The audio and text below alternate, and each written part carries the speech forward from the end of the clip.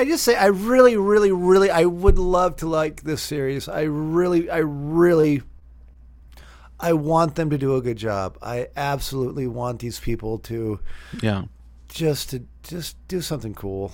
Yeah, it's not my nature to like wish for something to fail. I know. And it's also not actually in my nature to, do a running commentary on a television show. Like, No, I've never done that before. no. So I don't know if it's something that's going to continue, but it kind of caught my interest. And last week was it was bad in interesting ways. So I felt like I just had to chime in on it.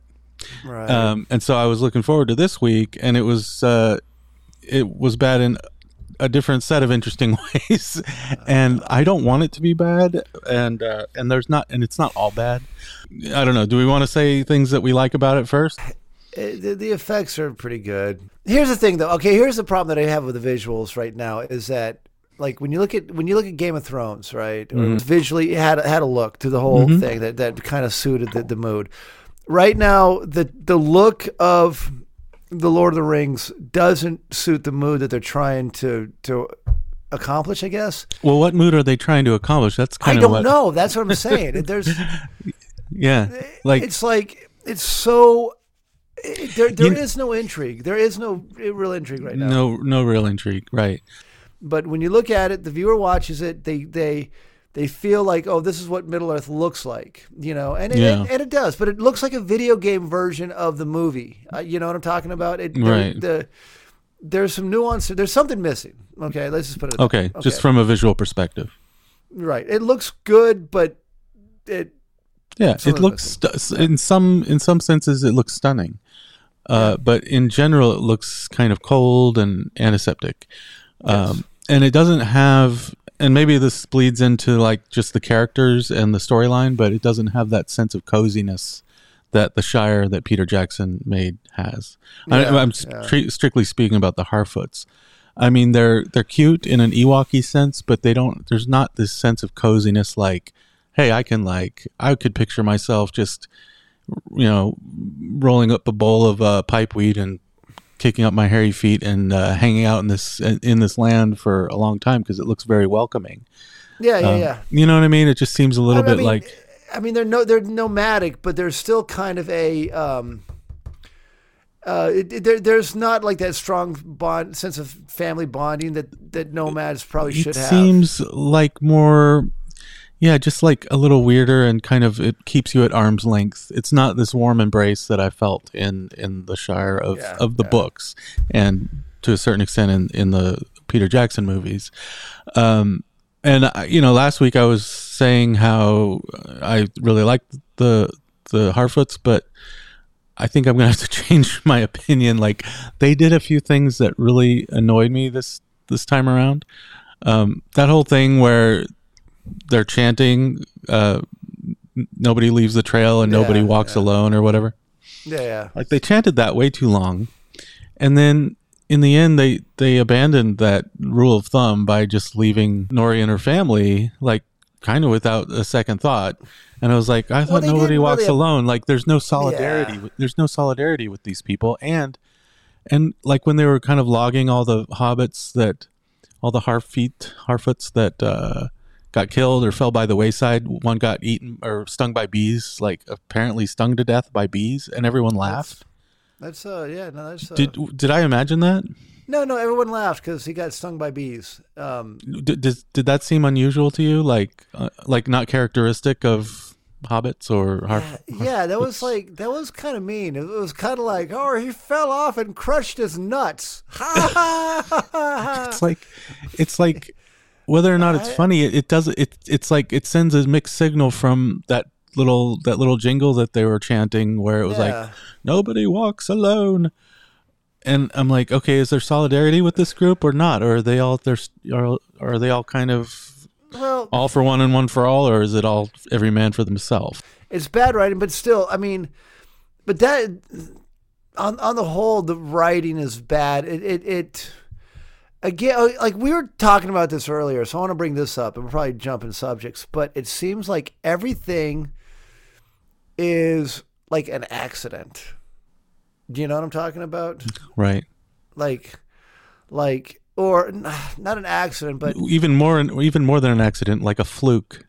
And when you have one fluke or an accident, like a happy accident, when it happens once, when it happens once, it's okay. But if there's a series of flukes, like it becomes like, okay, you're starting. I can no longer suspend my disbelief. The example that I'm going to use for a fluke that happens once, but there's a reason behind it, was in The Hobbit when Gollum dropped the ring and Bilbo found it. What are the odds that Bilbo finds the ring? Right, like a happy accident.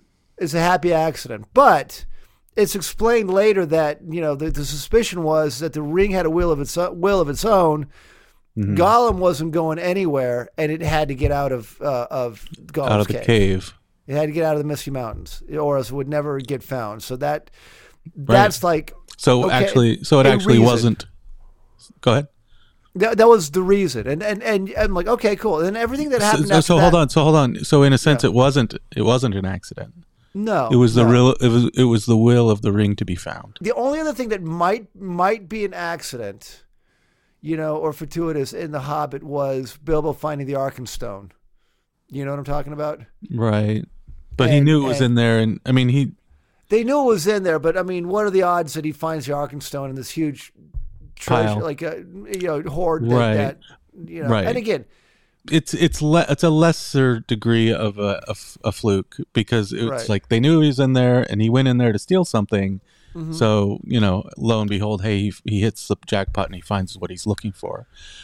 Yeah. The flukes in this series are where she's not trying to do something and she just happens upon it. Like, right. Like a few times where she's like, wait, swimming across the ocean. Mm-hmm. And what are the odds when you're swimming across the ocean of like swimming right up to a raft? Pretty good, apparently. I mean, I've actually sailed in some boats across the ocean before. Dude. And it's so empty out there. You can look around for miles and miles, and you might see a tanker like 20 miles away. Yeah, you don't realize how big the damn Pacific Ocean is until you're like in a plane and it takes you 8 hours to get to Hawaii, right? So, whatever it is. So not only does she run into this random boat, I mean, even to see an empty raft would be a lucky stroke, but she saw an inhabited raft in the middle of the ocean with someone on it that like she's almost fated to meet in the middle of the ocean for no reason. I know there's, I never was like, what is Halbrand doing in the middle of the ocean? Did they ever say that? I went back and watched. I can't figure out, like, what were they? Where were they trying to go? Were they trying to find Numenor? Maybe they weren't. They didn't explain it. That's maybe there'll be this amazing tie-in in season 6, right? But knowing how this thing's run, and it's probably like, oh, here's a hidden king that happened to be sailing in the Sundering Seas and happened upon Galadriel at that exact time on a boat. If he's anyone special other than just a drifter, then the fortuitousness of Galadriel meeting him in the middle of the ocean is just off the charts. I mean, what are the odds, right? And okay, and the other thing, and what do they do when they meet? Do they go back to Middle Earth? They get spotted by yet another boat that takes her to the one place in the world, just magically, where she can find the information she's looking for, again by accident. Right. But what's funny is like, oh man, they meet the one person in the middle of the ocean, like the second other person in the middle of the ocean that can take her to this glorious place called Numenor. Right. Like, and then you've got and it's Elendil. Wait, so apparently Fluke A visits Fluke B to take her to Numenor, Fluke C, where it's like that scene. Sorry if I'm jumping ahead. No, dude, we're jumping. That scene where he's like, I speak Elvish too, and she's like, oh, that's amazing. Now I don't hate you anymore. Like, it was just really random. Like, she turns on a dime. I can go on and on about the Galadriel character and her problems, but I'm gonna make it right. She turns on a dime, and then she's like, and he's like, yeah, I there's this great place where I can take you. And she's like, oh, really? And he's like, we go there by horseback. And she's like, horses. And all she wants is like a horseback ride. But where's the passion about finding the information that she's actually out there trying to look for? So it's not, here's the thing to like bring to a close what I was saying. The point is like, she's not actively engaged in seeking out her goals. The whole idea of like having a telos, an ultimate goal, where all the things you're doing is in support of achieving that goal. That's what people like to see when they're watching a show. Like, oh, how is she going to get to where she wants to go by? And she's just like, oh, a horseback ride? Oh, that sounds wonderful. And then the horseback ride, it as fun as it is. Oh shoot, hold on. So she's on this horseback ride. So first of all, this scene was slightly strange and it kind of broke immersion. Granted, it's visually beautiful, all the flowing drapery. But this could be like a Summer's Eve commercial too. It could be I mean, it's unnecessary. I mean, she's having a good it's all that it's saying is she's liking this horse ride.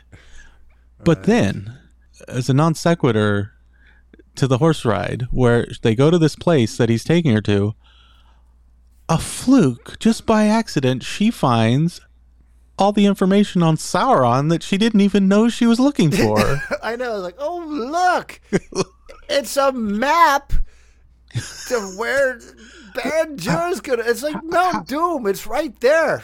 This guy I've never met takes me to this thing I didn't know I wanted, and here it is. Right. It's gonna like, and not only that, but right next to it, among these scrolls that she's never looked at, right, she finds this symbol on Halbrand's necklace. Right, it's like she not only does she find the Sauron information, but she finds this Halbrand information.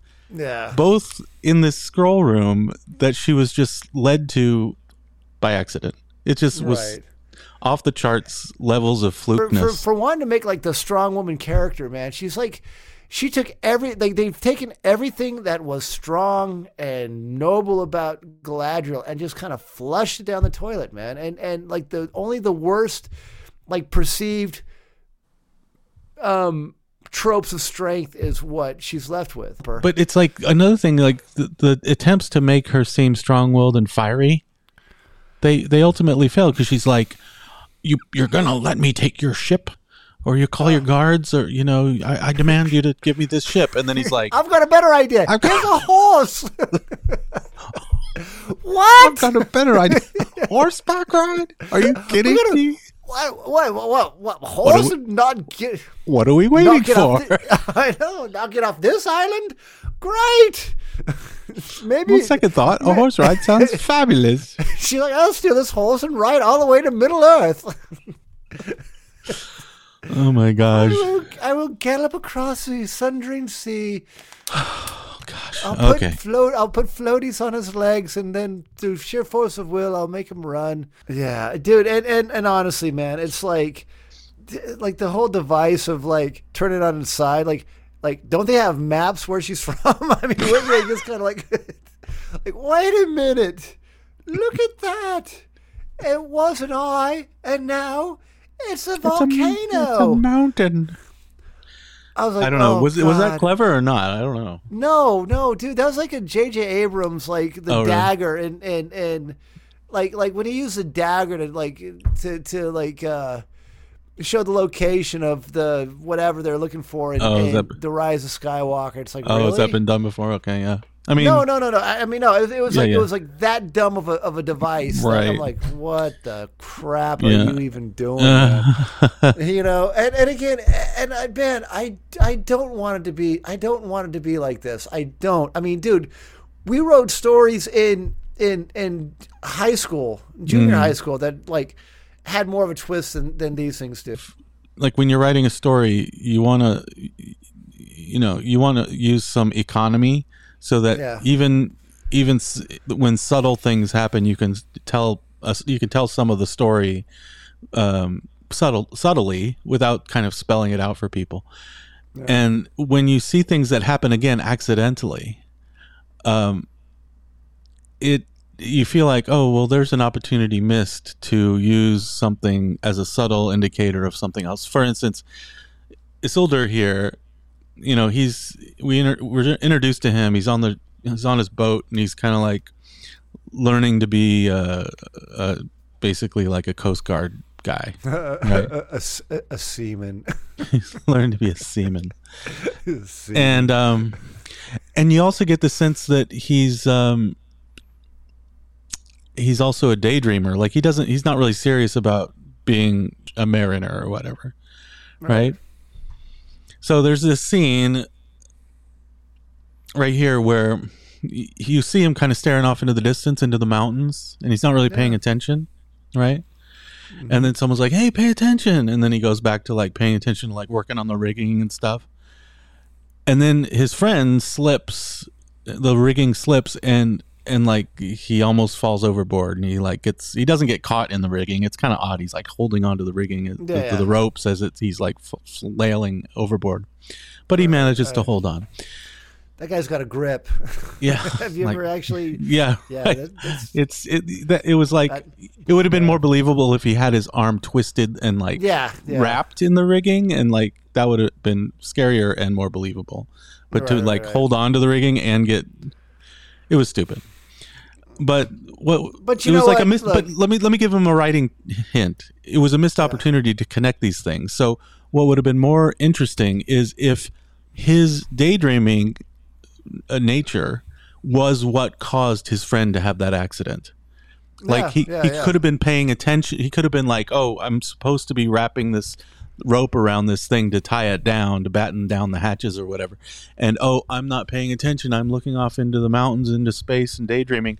And oh, my inattention to what I'm supposed to be doing, my duty, caused my friend to have this mishap. That's not actually, that would have been like really much more effective, but that's not what happened. It was just two things were next to each other, but there was no causal relationship. Like he was daydreaming, and then he went back to rapping, and then his friend had an accident that was like seemingly for no reason. Right, and the other thing like, why? Well, but the other thing too, another missed opportunity was, again, maybe it's like an old trope, but man, like he reacted quickly, but he grabbed the rope, and like everyone came to help, blah blah blah blah blah, right? Mm-hmm. Like there was no real danger. You know, other than his friend falling in the ocean. You know what I'm talking about? It's like, oh, he's going to fall in the ocean. It seems like those kinds of things would be far more interesting if they happened in the middle of a sea battle. Right. Or like there was something that happened, and all of a sudden it's like, oh, he can't fall in the water because there's or if they were being attacked, there's water worms down there. Right. If they were being attacked by like a big giant sea monster, and in an effort to escape or in an effort to fight the monster, that happened. But for it to happen just like while training, and then nothing came of it, it was so trivial. And it wasn't like he showed any kind of real bravery. Like he jumped in the water like without any thought to save his friend, like any kind of real loyalty. You know, I mean, it's basically it's bad writing when you just your story is a list of trivial accidents. Yeah. Or seemingly trivial accidents. And stuff that makes people look so stupid. Okay, we're just gonna jump. I'm not even gonna like bother to try to keep like any kind of linear thing. When they're in front of the Queen, Galadriel like being all defiant against the Queen, like it was like so not regal. Like if you read Tolkien, his dialogue between like leaders, even if they're depraved or whatever, they will contain an air of majesty.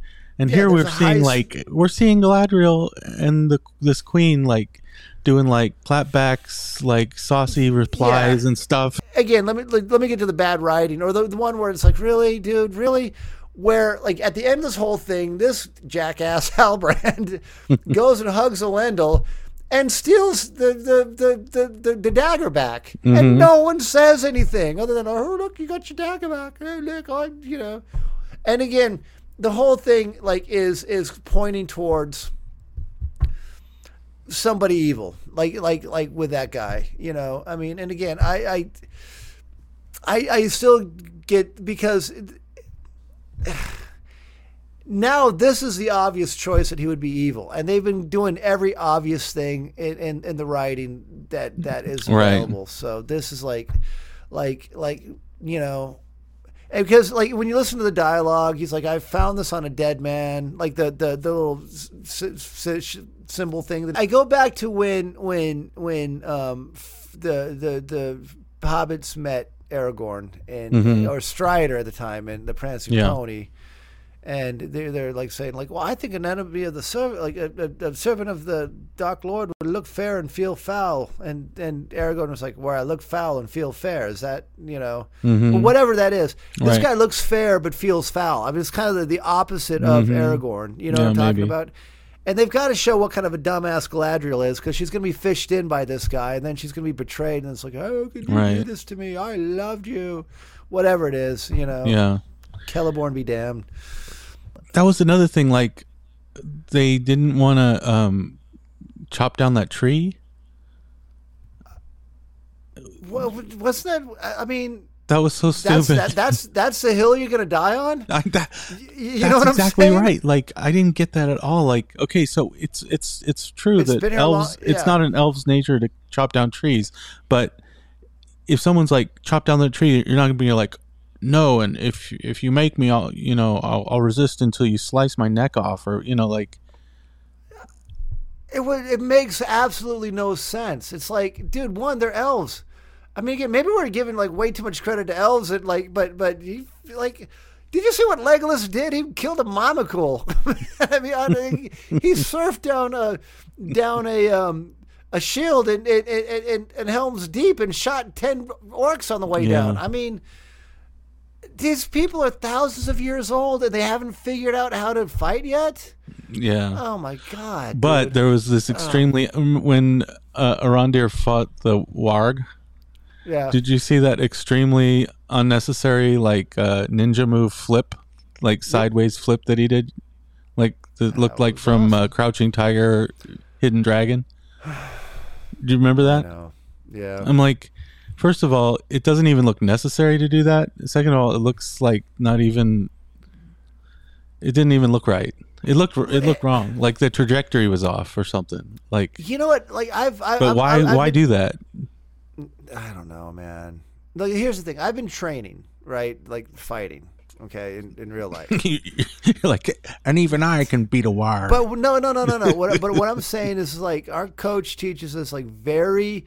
Like economy of movement, right? And very like you don't do anything unnecessarily because you leave yourself open to attacks, you know. And you just get winded if you move too much.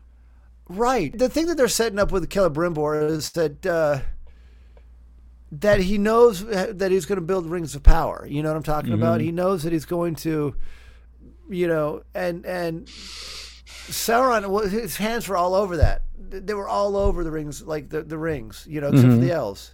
And that's how he corrupted them. And that's how he got control of all that stuff. And it just makes no sense that a guy that knows that, like, or an elf that knows that he needs to build his forge out of whatever to, because he can't get the fires hot enough, right? Right. Would, why would he need somebody else's help? The guy already has a blueprint, unless Celebrimbor is Sauron, and then this guy's a MacGuffin right here. I have no idea, bro. Think Celebrimbor Sauron? I'm just saying, right. I mean, honestly, I would be way more into that than this bullshit that's going on. It'd be really cool if Galadriel was Sauron. Yeah, she didn't realize it. She forgot. It's been wiped from her memory. But I remember now. Oh, I remember. It was me. Yeah, dude. Honestly, man, this whole. They didn't base the Rings of Power off of Tolkien at all. They based it off of Queensryche Operation Mindcrime. The orcs are looking for a weapon. They keep alluding to that weapon that they're searching for, right? So it's going to be that sword that kid has, because, I mean, obviously you can see, all that stuff on there. And it's like, it's a total Stormbringer ripoff. You know what I'm talking about? Or a Lord of the Rings ripoff, and that's the ring. Yeah, maybe. That thing the kid had, that little Yeah. Yeah, the shard, but it seems like it's rebuilding itself. You know what I'm talking about? Yeah, it was weird. But that's like a total, like the way that it's like sucking the blood. Like they've been reading some Michael Moorcock too, because all of a sudden now it's like, oh, you've got Stormbringer, a black sword with a hilt, a broadsword, and you know, right. That's a will of its own. And then they're probably going to melt that down and make that the one ring. And then all of a sudden we've got this weaponized. Oh, man. I just came up with that based off of like. That's actually a good idea. I wonder if that's. I would do that. Right, you know what I'm saying? Okay. It makes sense. Why wouldn't they? I mean, if it has so much power, it makes sense. It wouldn't make sense for there to be a rival powerful object. It would make more sense for that object to turn into the object that becomes the new powerful object. Mom! Dad! It's evil! Don't touch it!